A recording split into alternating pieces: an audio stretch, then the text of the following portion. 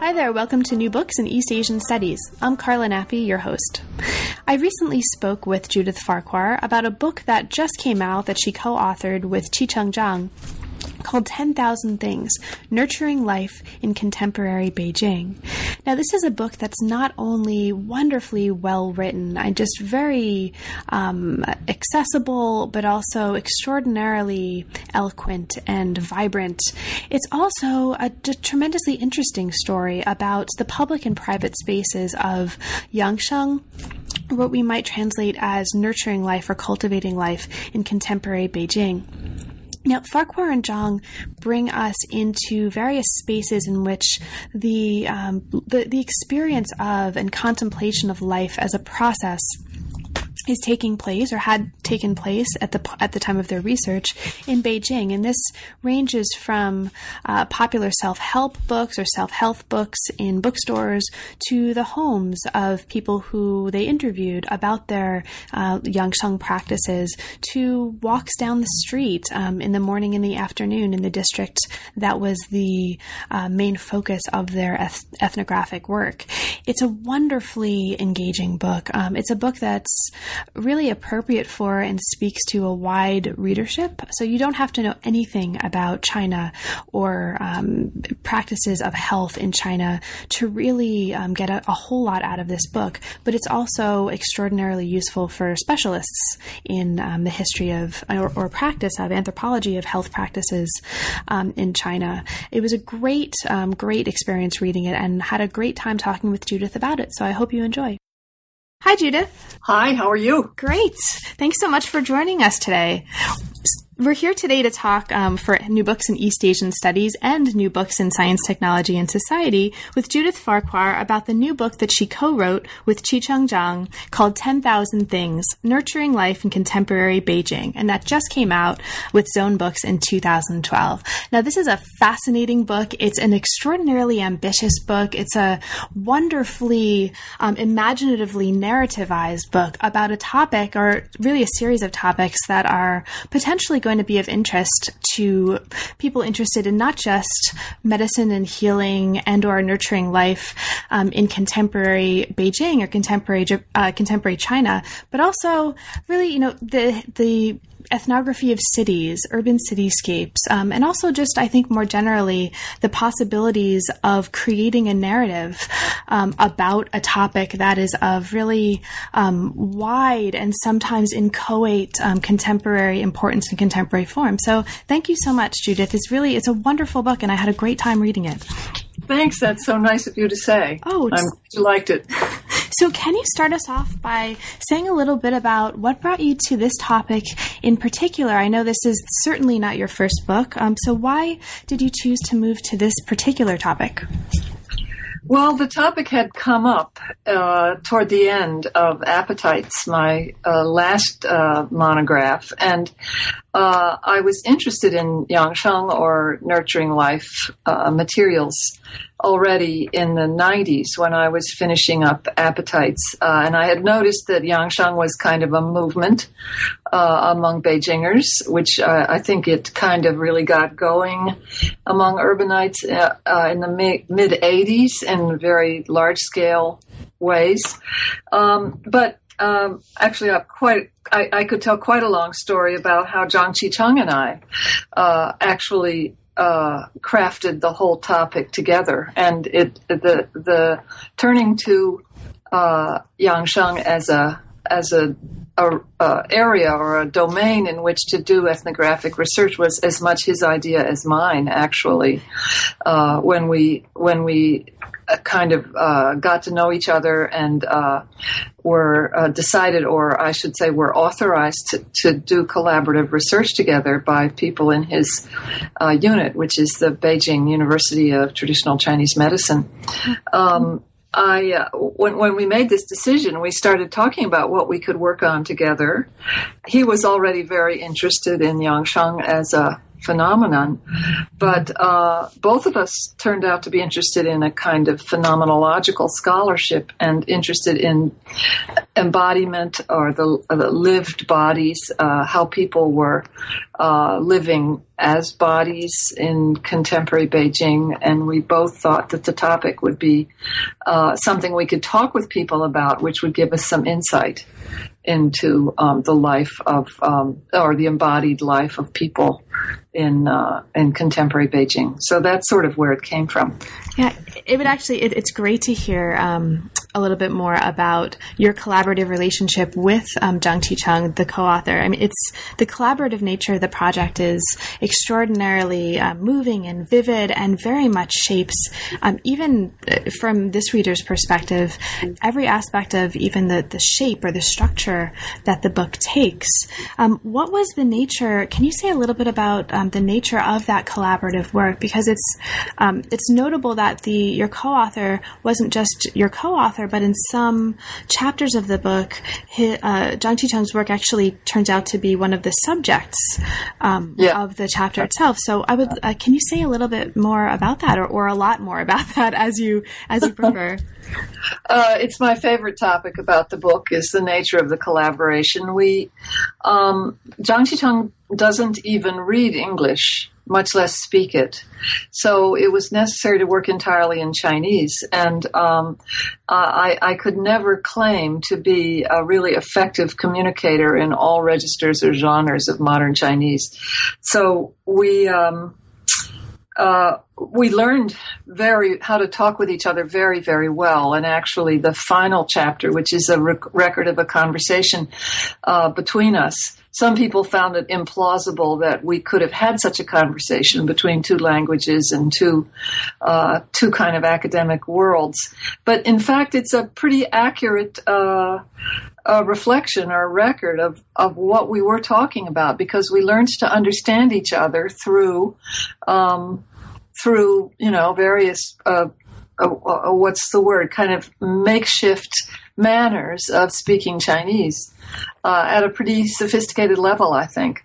So that was, perhaps that's the foundation of our collaboration, is that we really learned to talk to each other as individuals and as, of course, scholars who had a lot to say. But because he didn't have English, and because the book has been written in English, and he is a full co-author, we needed to find a lot of different strategies for getting his voice very much in there. So one of the main things we did was as I was writing pieces and drafts and kind of drafting up arguments that I thought might have to be made in the book, when I was in Beijing, and I was going to Beijing, I have been going to Beijing over this period of time about twice a year and staying for various numbers of months.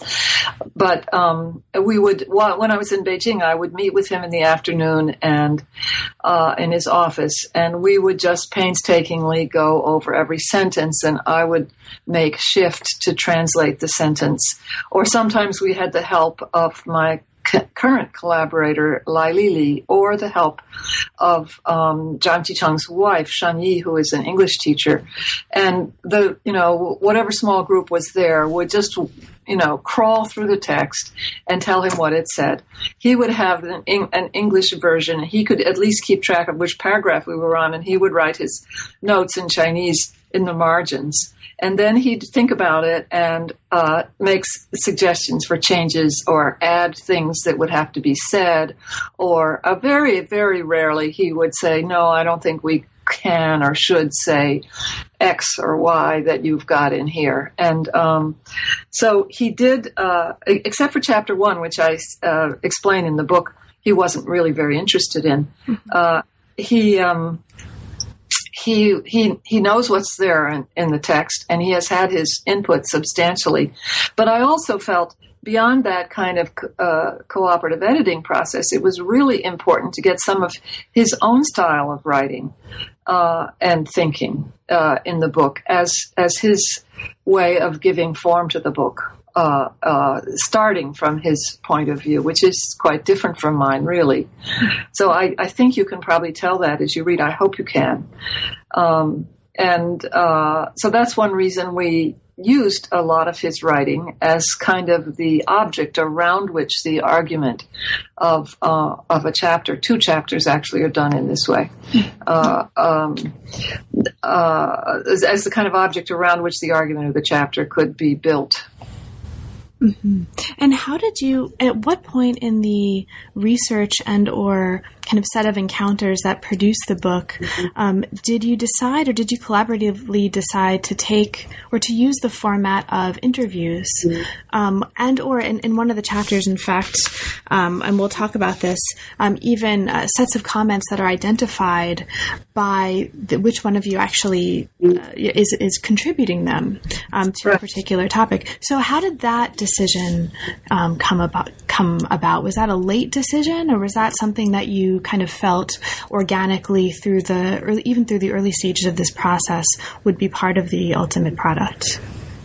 Oh, I think the decision to do interviews was very early, because when Zhang Qicheng and I started talking together, we met after I had given a day and a half of workshops at the Beijing University of Chinese Medicine about the possible relationships between anthropology and Chinese medicine. Mm-hmm. And I was hoping to craft a sort of research relationship out of those workshops. And in fact, it did happen after some anxiety about whether such a thing could be approved. And Zhang Qicheng was basically assigned to me, was an incredibly lucky development. And so we started talking then, but he had already been sitting in on my workshops. So he had what might have been a rather new understanding of ethnography and anthropology. And he was very excited about the possibility of doing an ethnography of people's everyday lives and body practices and health practices in the city. So of course, I'm an ethnographer and I would always try to do interviews and participant observation, but he was really pushing even harder to get out there on the streets and talk to people at the greatest possible length, because he saw tremendous potential in that as an addition or supplement to his ongoing philosophical and historical work on Yangsheng and Chinese medicine. Mm-hmm. And it's so the interviews are very striking. What's also striking is the way, in terms of format, and then I promise I'll bring us into the actual subject matter of the book in a bit. But the format of the kind of co-authored engagements with those interviews, and the co-authored engagements with each other's contributions as well, is often, or at various points of the book, distinguished according to which of you made that contribution. So your individual voices are very much retained in the structure of at least some of the chapters, as well as as you narrativize it in the introduction. How did that format decision come about? Was that a late decision, or was that something that was also something that you envisioned from the early stages of the project? I think that was rather later, because we had these interviews and we were fascinated by large parts of the transcripts of the interviews. But I felt as if I'm not sure. I can't put myself back in that place where we made the decision, but it did seem as if we were reading these materials in somewhat different ways. Mm-hmm. And he was much more a kind of a booster of Yangsheng activities than I was, although I'm certainly not negative about them.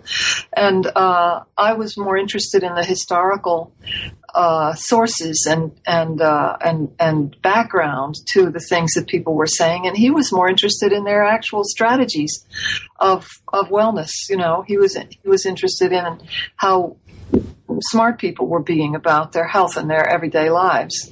And I was interested in how people were recalling certain things about an earlier socialist kind of everyday life, or I was interested in the way in which people were incorporating global health information into their thinking about Chinese medicine and things like that. So we were talking about these interviews in somewhat different ways, and it did seem like an opportunity to get Zhang Qicheng's voice clearly distinguished from mine, since I, as the person who was writing the English book, I had already such an edge over him in terms of having my own voice.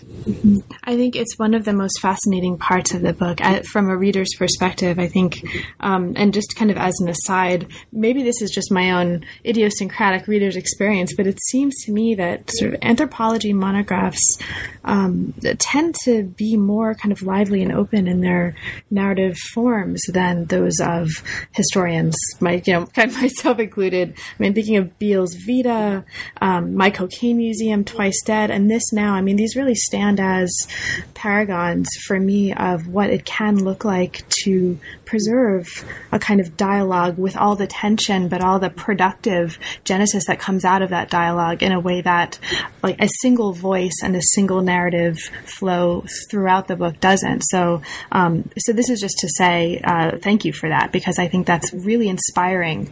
Regardless of the fact that the subject matter is also inspiring, that decision was particularly inspiring from a narrative point of view. Well, in anthropology, we tend to fetishize voice, in voices and so forth. We tend to, but actually, when I wrote my dissertation on Chinese medicine, which was published as an almost unreadable book years ago, it was first a dissertation, of course, and I sent it to Nathan Sivan, very much a historian and really a historian mostly of the pretty ancient past. And he was the one who said there aren't enough diverse voices in this dissertation. You have to get more direct quotes, more translations. And I was so grateful for that. And it really, when I did that, even before the book was finished, it was such an improvement. So it's not just anthropologists, but we tend to think of voice as multiple voices as a necessary sort of thing, and that's a good thing. But sometimes that's done in a way that forgets that it's really the single author writing the English prose who has the upper hand on these voices. So one has to keep attention in there with different styles, genres, registers of speech, but one shouldn't pretend that you've actually got a vast teeming population of really different voices in the book. Right. So just as the narrative is very much sort of alive as a process of dialogue in here, the book, as we move into the introduction and into the body of the work, the book itself explores life as a process, life as a generative process. And in particular, you call this the both of you refer to this as the 10,000 things that life is and is becoming. And this is done through an ethnographic and philosophical study of everyday life activism in contemporary Beijing. Now, there's two aspects of that discussion that I'd love if you could tell us a little bit about. First is the idea of everyday life activism. Can you say a little bit about that and the ways that notion informs the work that goes on to fill the rest of the work? Well, activism is a word that's translated directly from modern Chinese, of course, the Jiji Fenzi. And I've always known many people who called themselves Jiji Fenzi, or will look nostalgically back to the Maoist era and say, back in those days, I was a Jiji Fenzi. I was trying to be an activist and trying to make things better for everyone right in my immediate environment is kind of what it means. And so there are not so many people that you talk to anymore who will spontaneously call themselves Jiji Fenzi. But I have still, right up to the present, even under, these kinds of new conditions that Beijingers are living under, I've always felt that the people I see living their everyday lives in China are activist about them. If something is not quite comfortable, if something is not quite working right, they're going to jump right in and try to fix it.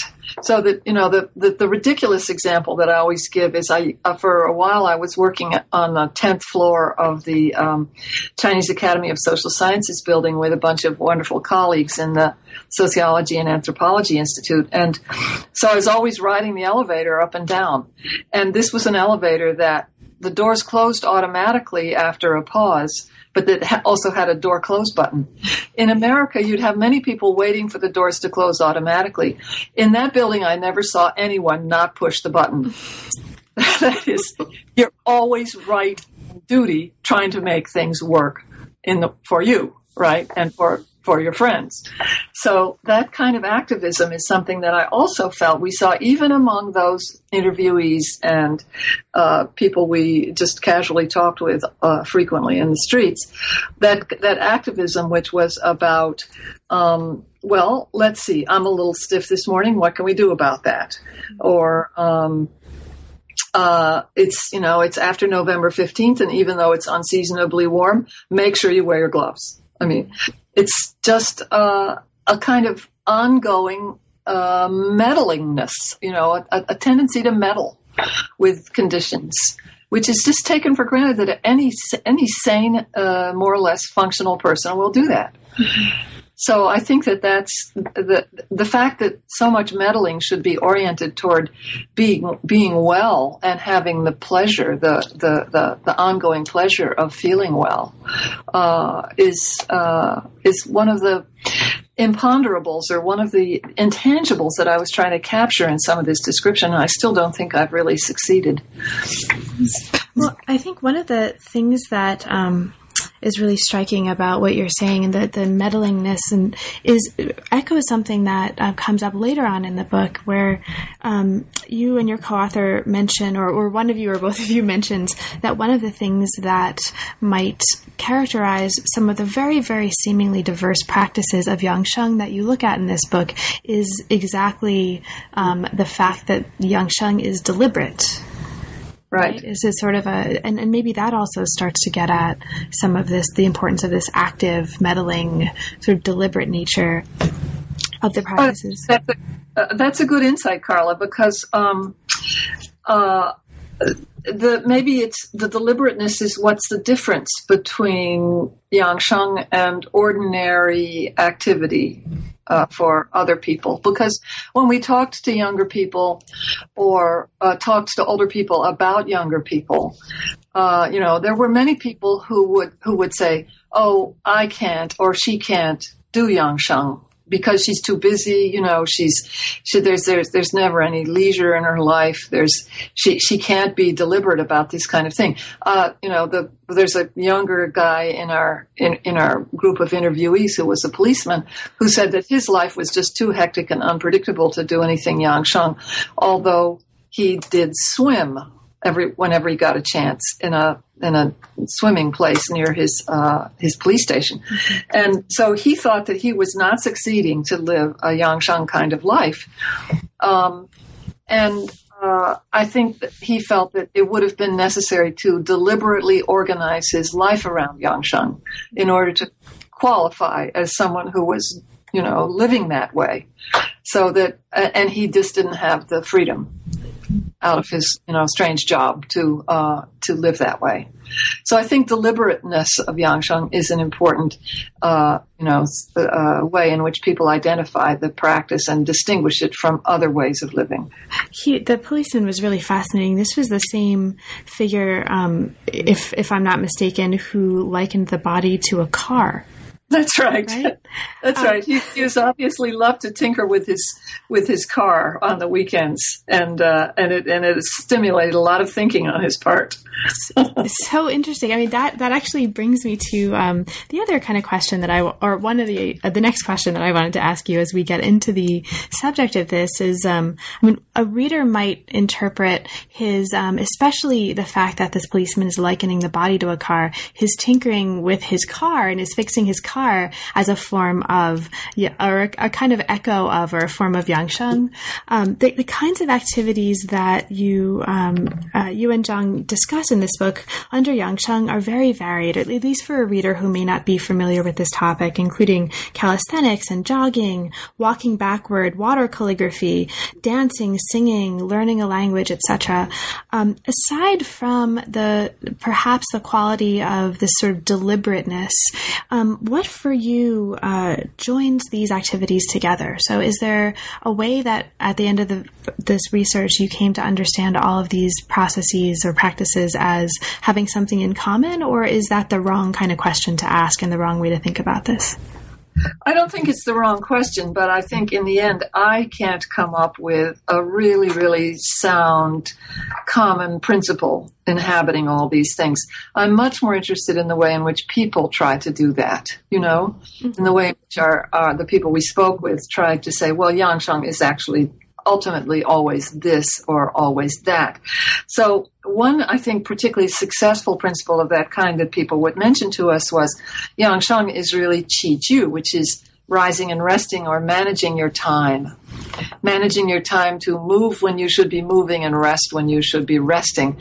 And that kind of and people even spoke about alternation and regularity and even discipline, right? So they would talk about organizing the time of their daily life as the fundamental form that told them and others that they were nurturing their life. So I think that's so that whether it's swimming in the lake in all weathers or walking backwards or doing Tai Chi or doing Qigong, all of that can be kind of enfolded into a sense of everyday life as a period of carefully managed time, which has kind of got a yin-yang alternation of rising and resting. Mm-hmm.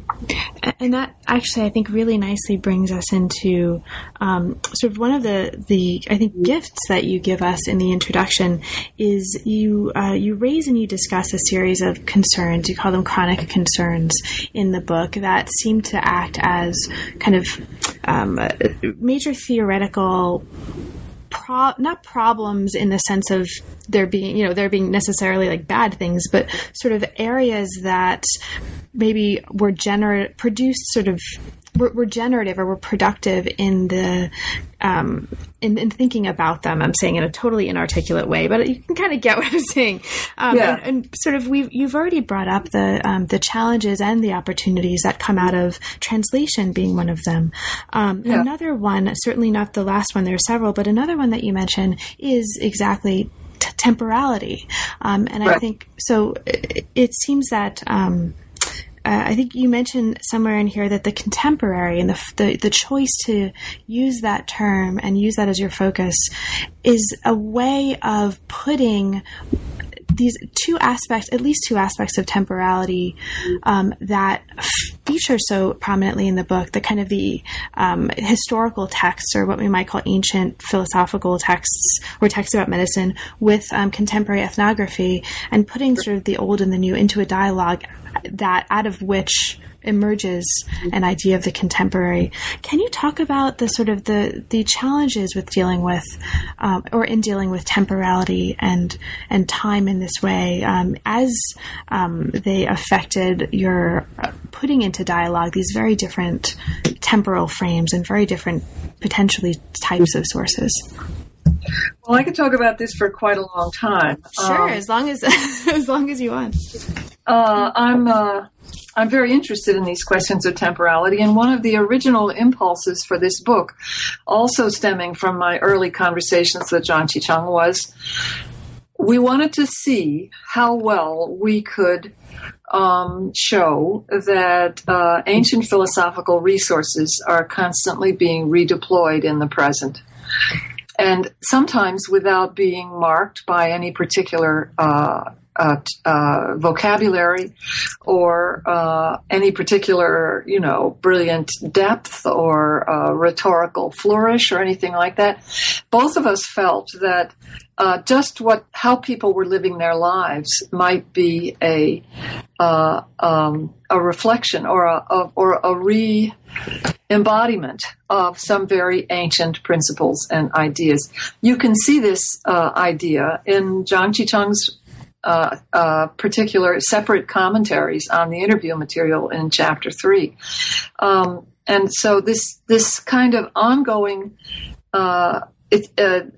linkage or ongoing appropriation of ancient philosophical resources, and sometimes not so ancient philosophical resources, of course, is something that we wanted to catch up, or that we wanted to highlight. So the the thing that we did not want to do, or anyway, I very strongly did not want to do, was argue for an unbroken continuity of Yangsheng. However, we had somewhat different positions on this, and I came to really appreciate Zhang Qicheng's position. Zhang Qicheng wanted to show in every possible way that the heritage is alive today. For him, contemporaneity is what's the interesting parts of contemporary life and understanding is the way in which the Chinese heritage is still meaningful and still lived. And so he wanted to resist the Western historiographical habit of making the past, including the past of ideas, into a separate object of contemplation across a gulf, which moderns can contemplate across a gulf of judgment, if that makes any sense. Mm-hmm. So he felt like it was necessary to constantly show that people are living things like the cosmogony of 10,000 things and the Tao and Yin Yang and so forth, as creative contemporaries. And I came to very much appreciate that impulse, and I refused in the conclusion, in which I try to indicate some anthropological concerns about the kind of nationalism that and cultural centering of culture that Zhang Qicheng does. I nevertheless, even in the conclusion, I was not willing to reject that idea that the heritage lives in the present, because I've come to kind of agree with him about that. And I was hoping that all the different ways we present Yangsheng material here might kind of teach that to people somehow. Mm-hmm. And this sort of, this brings up something that I wanted to ask you about later, but I might as well just ask you now. This, in the conclusion in which some of these ideas are being worked out, it seems to me that what you just said is very resonant of the theme of, or the topic of, national studies, right, as it comes up as a major theme. Can you say a little bit about that issue? Because that's something that very much is very much at issue in the conclusion in a really interesting way, and seems to get at some of these issues between, or these issues of encounter between the old and the new that you're talking about. Well, national studies, or guoxue, is, as you know, and as I've said in the conclusion, is a major academic and pedagogical and public sphere kind of movement in China now, and a great many scholars who have made their careers out of studying the Chinese, aspects of the Chinese tradition and Chinese history and Chinese literature and so forth, are kind of aligning themselves with a guoxue or national studies position. And one of the, at least, if I can, I do rely heavily on Zhang Qicheng's formation of these issues. So he argues that guoxue has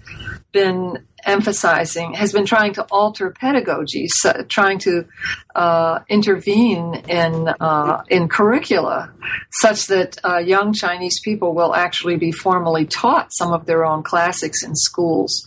And there's a kind of resistance in this, a resistance to the globalization of all knowledge under the banner of science and a kind of global humanities such as ethics and so forth.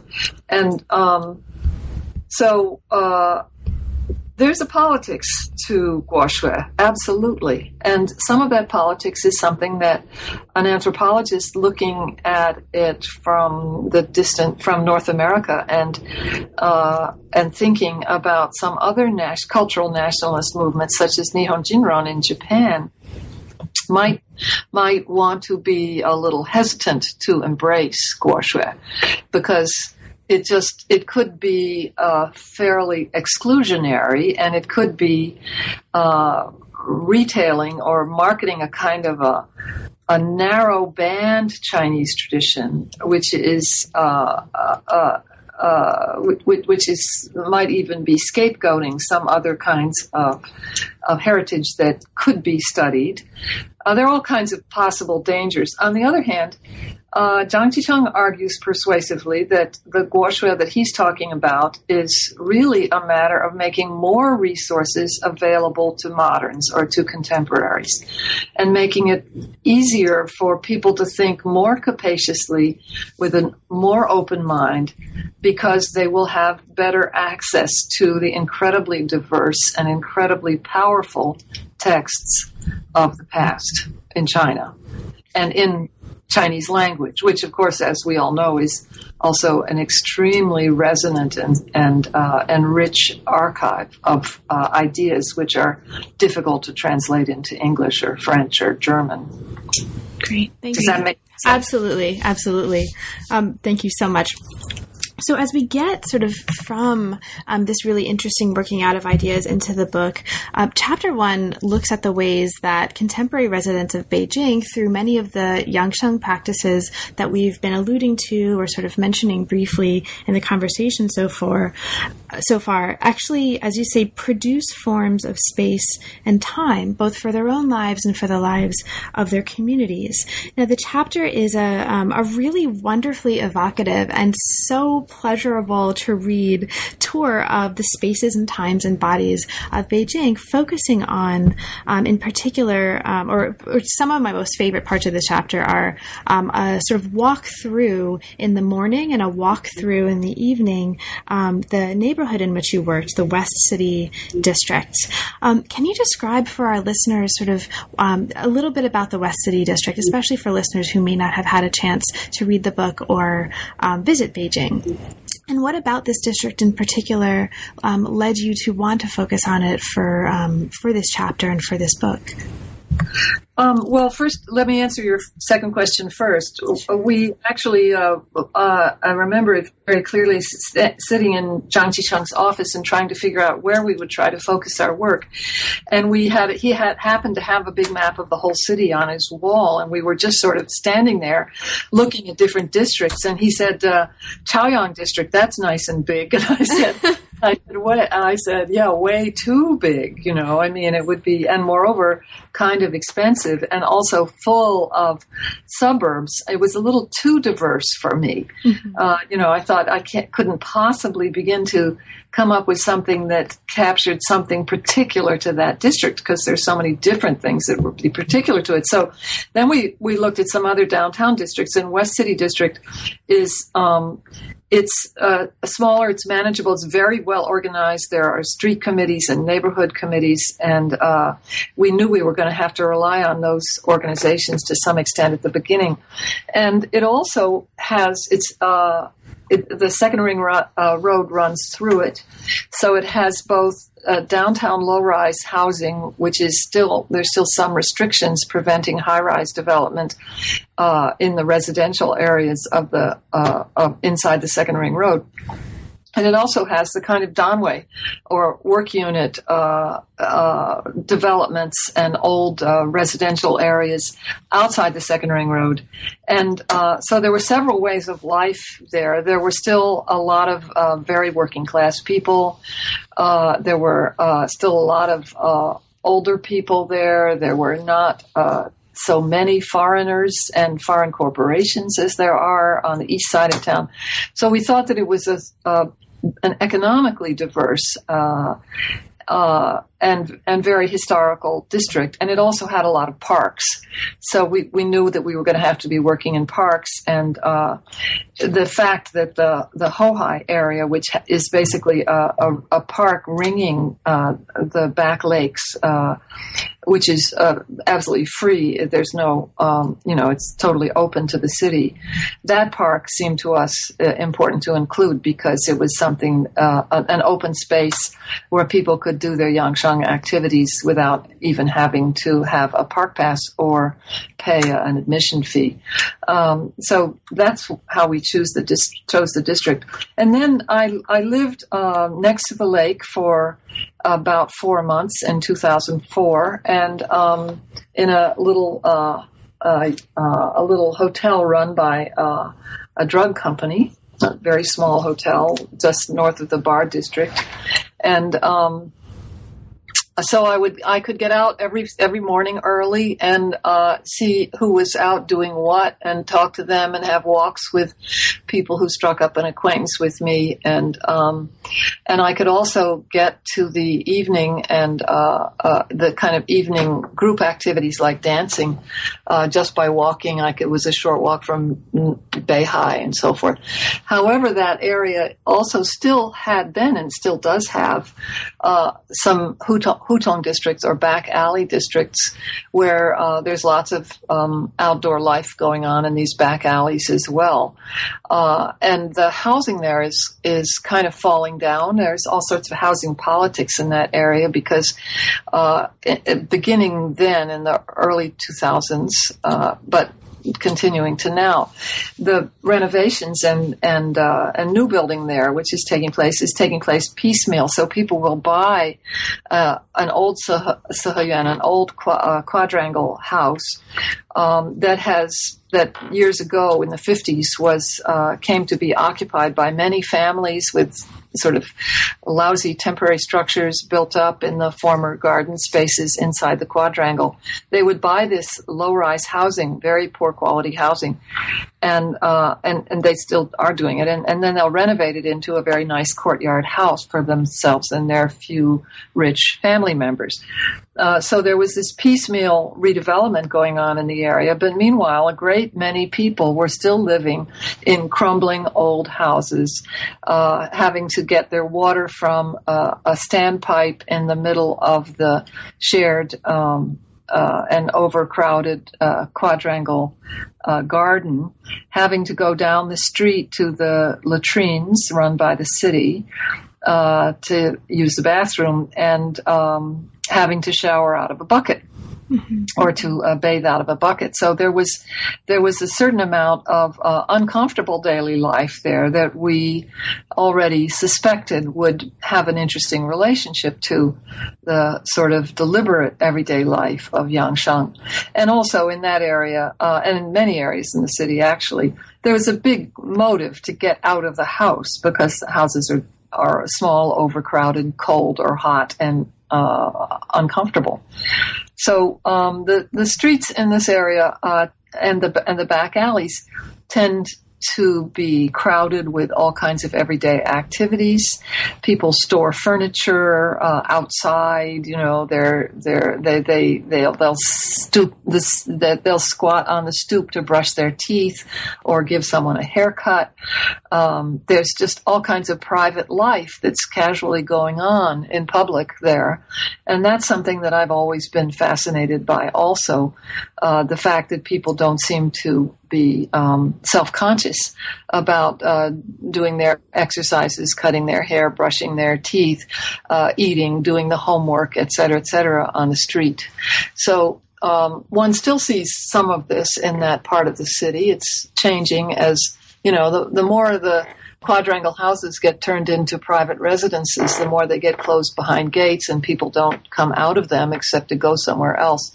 So these neighborhoods are changing, and of course, many people from them are gradually moving into better housing somewhere else, quite happily, I'm sure. So, but nevertheless, I liked the street life in that area, and it was, I hope, a palpable presence in chapter 1. Absolutely. Was there anything in particular, as in the course of your morning and evening walks, that struck you or really surprised you about what you were seeing? Or any particular moment that you recall being kind of really shocked or surprised? I did have a great moment. I'm not sure it made it into the book. Right behind my little hotel, there was a temple, which twice a month had an event, a special devotional event, and lots of people came. And one of the things that they did, these devout Buddhists, life-affirming Buddhists, they would buy big plastic bags of live baby eels at the temple. and they would carry them to the lakeshore, which was only half a block, and line them up along the lakeshore, and then stand there and pray for a while, and then release the eels into the water, which was a way of giving life, a very devotional way of giving life. And the first time I ever saw this going on, I was quite puzzled by it, but I asked someone what was going on and got a very small explanation. But something went wrong that time. Something went wrong that time. One of the bags toppled in the wrong direction back onto the street. And there were eels squirming all over the street, and all the devout Buddhists scrambling around trying to pick them up and throw them in the lake. And I was standing there looking flummoxed for a little while, and someone said, "For God's sakes, help us." So I get down and I'm picking up eels and throwing them into the lake. It was great. It was great. I don't think it was exactly Yangsheng, but it was not. In some sense, it was, not a big surprise that things like that would be happening out there next to the lake. All kinds of things were always happening next to the lake. That's great. That would have been a great photograph. Right there. Yeah, you should have been there with your camera. See me down on my knees, trying to figure out if I could pick up an eel. Well, there are actually, this gives me a sideways way of bringing up there are some really wonderful photographs in the book. And there's actually something that's very striking, not only beginning in this chapter, especially, but also in many of the other chapters, does the narrative set up a sort of experience of the space of the city and the space or the way Yangsheng practices help create that space. But the book itself also sets up a very interesting kind of space for the reader. Now, this chapter is the first to feature a number of inserts that are set off from the main text that emerge over the course of the work. And this chapter includes inserts on song lyrics, on long underwear, which I loved, the importance of long underwear in the winter. Can you talk a little bit about that? And specifically, how do you imagine an ideal reader, if you can imagine such a thing, will encounter these in the course of reading the main body of the chapter and will sort of have an experience of weaving this into the rest of the book? We decided to do these inserts somewhere along the line because we had, we just enjoyed so many little things that didn't seem to be quite part of the argument. So I've always enjoyed the long underwear business, the transition which I've witnessed over years of going to Beijing from the early 90s or from 1990 up to the present. The transition from really horrible, thick, itchy, hand-knitted, home-knitted long underwear in the most hideous of colors to these wonderful, modern, lighter than air kind of fleecy things that are in beautiful colors. And everyone has made the transition except for some very old people who are probably still wearing their 1985 long underwear. And that just seemed so significant to me, and yet where do you put it, Mm-hmm. So I hope that people would, reading those inserts. We also had an insert on the Life magazine and National Geographic coverage of things like Yangsheng in China, and where I wanted people to get a little distance on what they thought they had known, So I was kind of trying to manipulate the reader with those inserts to try to get them into the space of our own everyday life as authors, where we would, we'd joke and laugh about things like the eels, and I should have put the eels in. And it seemed that, the reader should be a little bit jolted every once in a while out of just the sort of reading a nonfiction book and learning some facts kind of mode of reading, and begin to, read something that they could see was already partly theirs. That is the question of staying warm in the winter, for example.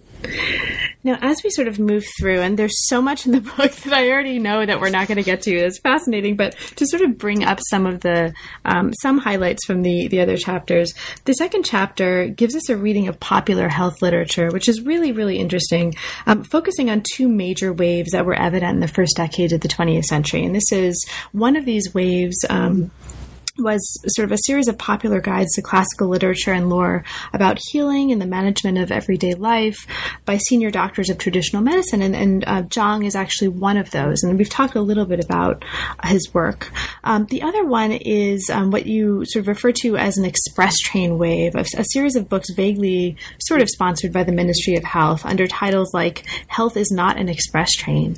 Now, there's so much really interesting material in this chapter that we're not going to have a chance to talk about directly, but sort of one thing that's that I'm sure readers will be interested in is a question of the readership of these books. And you're in the course of your research doing this, did you get a sense of who's buying these books, who's reading these books, and how are these books actually being read and being used by contemporary residents of Beijing?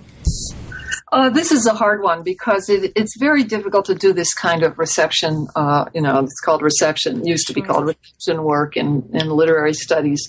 And I talked to people in bookstores, do these books sell? And they said, yes, they just fly off the shelves. But I didn't know in whose hands very much. And I also have a good friend who has worked for years in a publishing house that publishes Chinese medicine popular books. So the Yangsheng books are included in that category. And he told me a lot about how these books are put together and marketed. And he said that they are indeed consumed by somebody because the publisher supplies every new book to a bookstore for only 2 weeks. And if it hasn't sold out or sold very, very well during that 2 weeks, the bookstore will simply send it back to the publisher. Wow. And the publisher doesn't.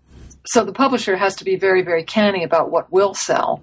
And there's not a big market in remaindered books. There are remaindered books being sold in Beijing, but it's not as huge as it often is here because the books are selling out of the bookstores. The publishers have figured out what to supply.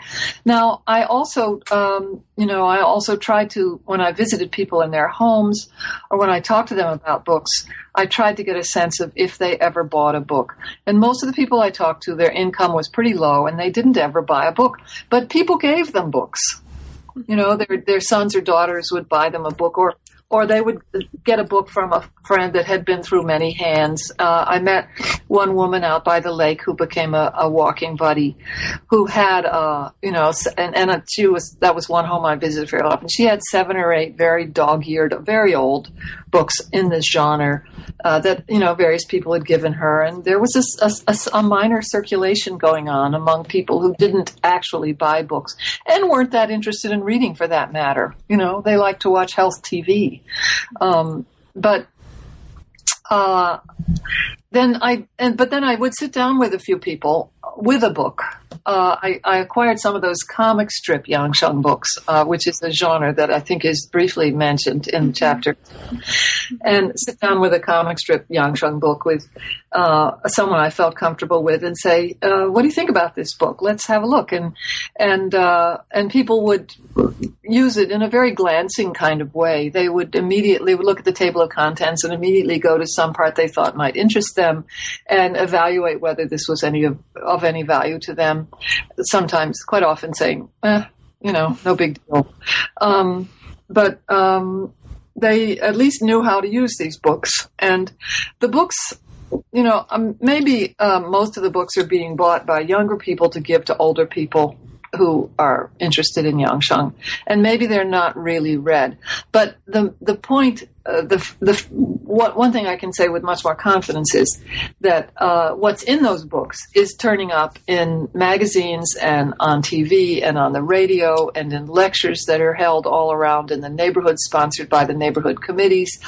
So the books are actually for me, were maybe not much more, and for Zhang Qicheng for that matter, maybe not much more than a convenient way to get access to exactly the kind of content and substance that was being retailed in more popular modes. But somehow the books are also popular. Also, we were using Zhang Qicheng's book in this genre, and also Chu Limin's book. Chu Limin became a huge phenom in bookstores for several years with her very beautifully written and fun books on life nurturance, and and because she's a colleague of Zhang Qicheng's and became a friend of mine, we were happy to use parts from her books also. That's great. So now you mentioned visiting interviewees and talking with them. The next chapter really focuses on those interviews and focuses on some of the major themes around which their comments cluster. We've already talked a little bit about Zhao Xini, the policeman who liked to fix cars, who was totally fascinating. And he's sort of one of many voices that emerge out of this chapter who are talking about things like Yangsheng active social contribution, the importance of avoiding anger, Qi work and Qi transformation, balancing the bitter and the sweet, etc., etc. Did any of these interviewees or interviews particularly surprise you, or were there any moments where you recall being especially moved or surprised by what you were hearing or what the turn the conversation took? I was especially moved and continued to be by the two lady friends. I can never remember the pseudonyms that we used in the book, but the two friends. We set up an interview with someone who was considered pretty exemplary by the street committee, and she came with her best friend who lived across the street. And we actually, Lily and I in particular, came to be good friends with them and went often to their houses. But I was so touched by them because as we interviewed, did I call her Zhu something? Zhu Hong, maybe? Zhu Hong, yeah. As we interviewed Zhu Hong, it became clear that she was the poorest person that we met. She was living on 200 yuan a month and supplied by her children because she had never been a real worker. Her husband had been a worker, and then he became disabled, and she nursed him for years living on his disability. When he died, no disability anymore. And she had no retirement because she hadn't been working. So her sons give her 200 yuan a month. But she was the self-avowed happiest person we met. And she had put together a really nice life.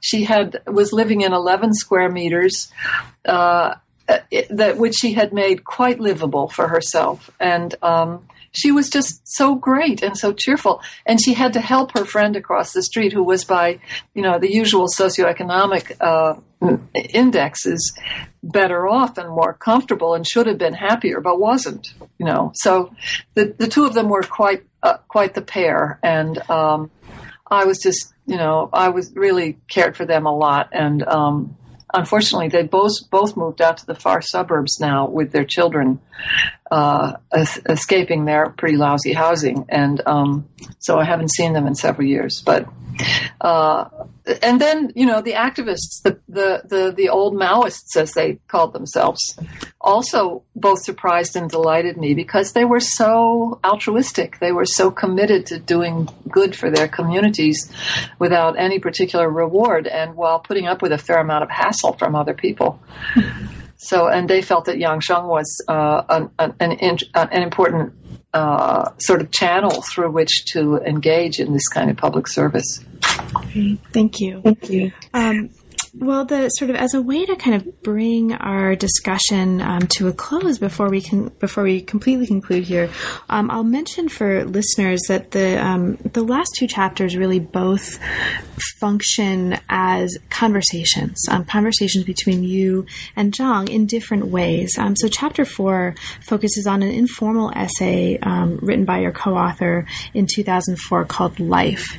And I would just want to ask you something very brief about this. It's a very fascinating chapter, and it really is set up as very much a conversation between between Zhang's writings and your or you say that it's primarily your readings of this, even though you do say that the two of you looked over all aspects of this and co-edited this.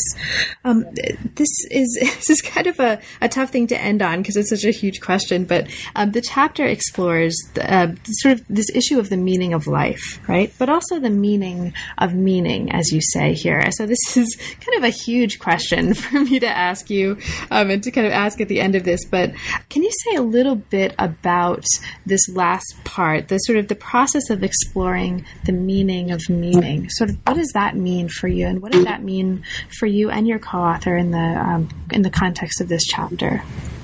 Gee, do you have a page number, Carla? Okay.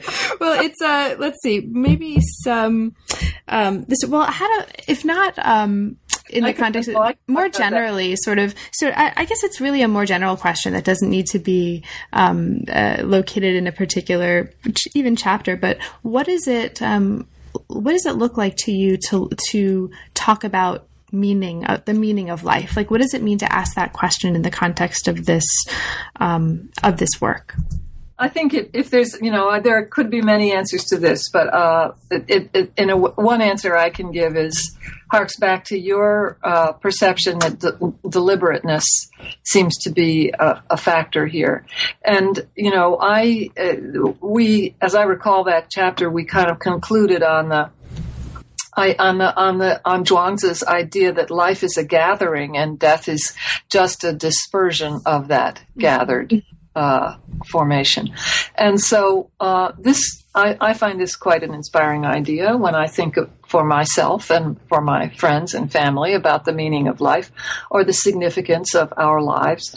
And it also, the idea of gathering highlights the activism of people who are deliberately trying to make their lives more successfully gathered, better gathered for themselves and better gathered in relation to an always kind of scattering world. And that was an idea that we were both attracted to, and that I think is more powerful than some of the other ideas about the meaning of life in the chapter. But I guess the meaning of meaning part has to do. Let me just leap from that to the way in which I was particularly hoping to engage readers. And in fact, it's the way that Qicheng engages his students when he's teaching. I was hoping to engage readers with their own lives. I wanted them not just to say, oh, this is how people in China live and think about life. It's something over there. I wanted them to think about, well, I could think about life in this way, or this way of thinking about life might actually address meaning for me. And, I often, ever since my very first writing, my master's thesis years ago in 1975, which I gave to my mother to read, and my mother had the most marvelous reaction. She saw right to the heart of the problem in the thing and wanted to argue with me about it. And so in a way, I've always been writing for people like my mother, who don't care about anthropological fine points. They don't care about resistance. They don't care about contingencies of history. They care about the meaning of life. So I wanted to use this question on the meaning of meaning and the way in which, Zhang Qicheng brings out some wonderful ancient resources to think about meaning. I hoped people would take it up for themselves in some way. And this is a perfect place, I think, to end. I think that this is a really wonderful insight and sentiment to bring us to the conclusion. So, Judith, there's a ton in this book that we didn't have a chance to talk about. It's extraordinarily rich text. Is there anything in particular, especially for listeners who may not yet have had an opportunity to read the book, that you want to make sure to mention that we may not have had talked about? Well, I think I want to thank you for having such a sympathetic and detailed reading of the book, and especially because I think there's so much that we could have tried to do that we failed to do. So many things that have come up since in my thinking and in my conversations with Zhang Qicheng, so many things that could have been done that we didn't even touch. It's a highly heterogeneous book. It comes in many different parts, which don't always go together. So people have to be a little patient as they read it. But you have been very patient, and I really appreciate it. It's lovely to be able to talk about it in this way. And I hope, here and there will be bits that people will really resonate with. Oh, absolutely. And thank you. I think that the very heterogeneity in the way in which it's written invites a kind of conversation. It invites the reader in and makes the reader part of the story in a way that a less heterogeneous structure wouldn't have. And so I think that was one of my favorite parts of the book. So thank you. So this has been a pleasure, and congratulations on the fact that this is now out in the world.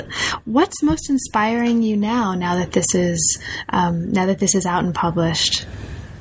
Well, right now I'm working with Lai Lili, who is an old friend, a former student of mine at University of North Carolina. She's currently working in Beijing at the Institute for Medical Humanities at Beijing University's Medical Center.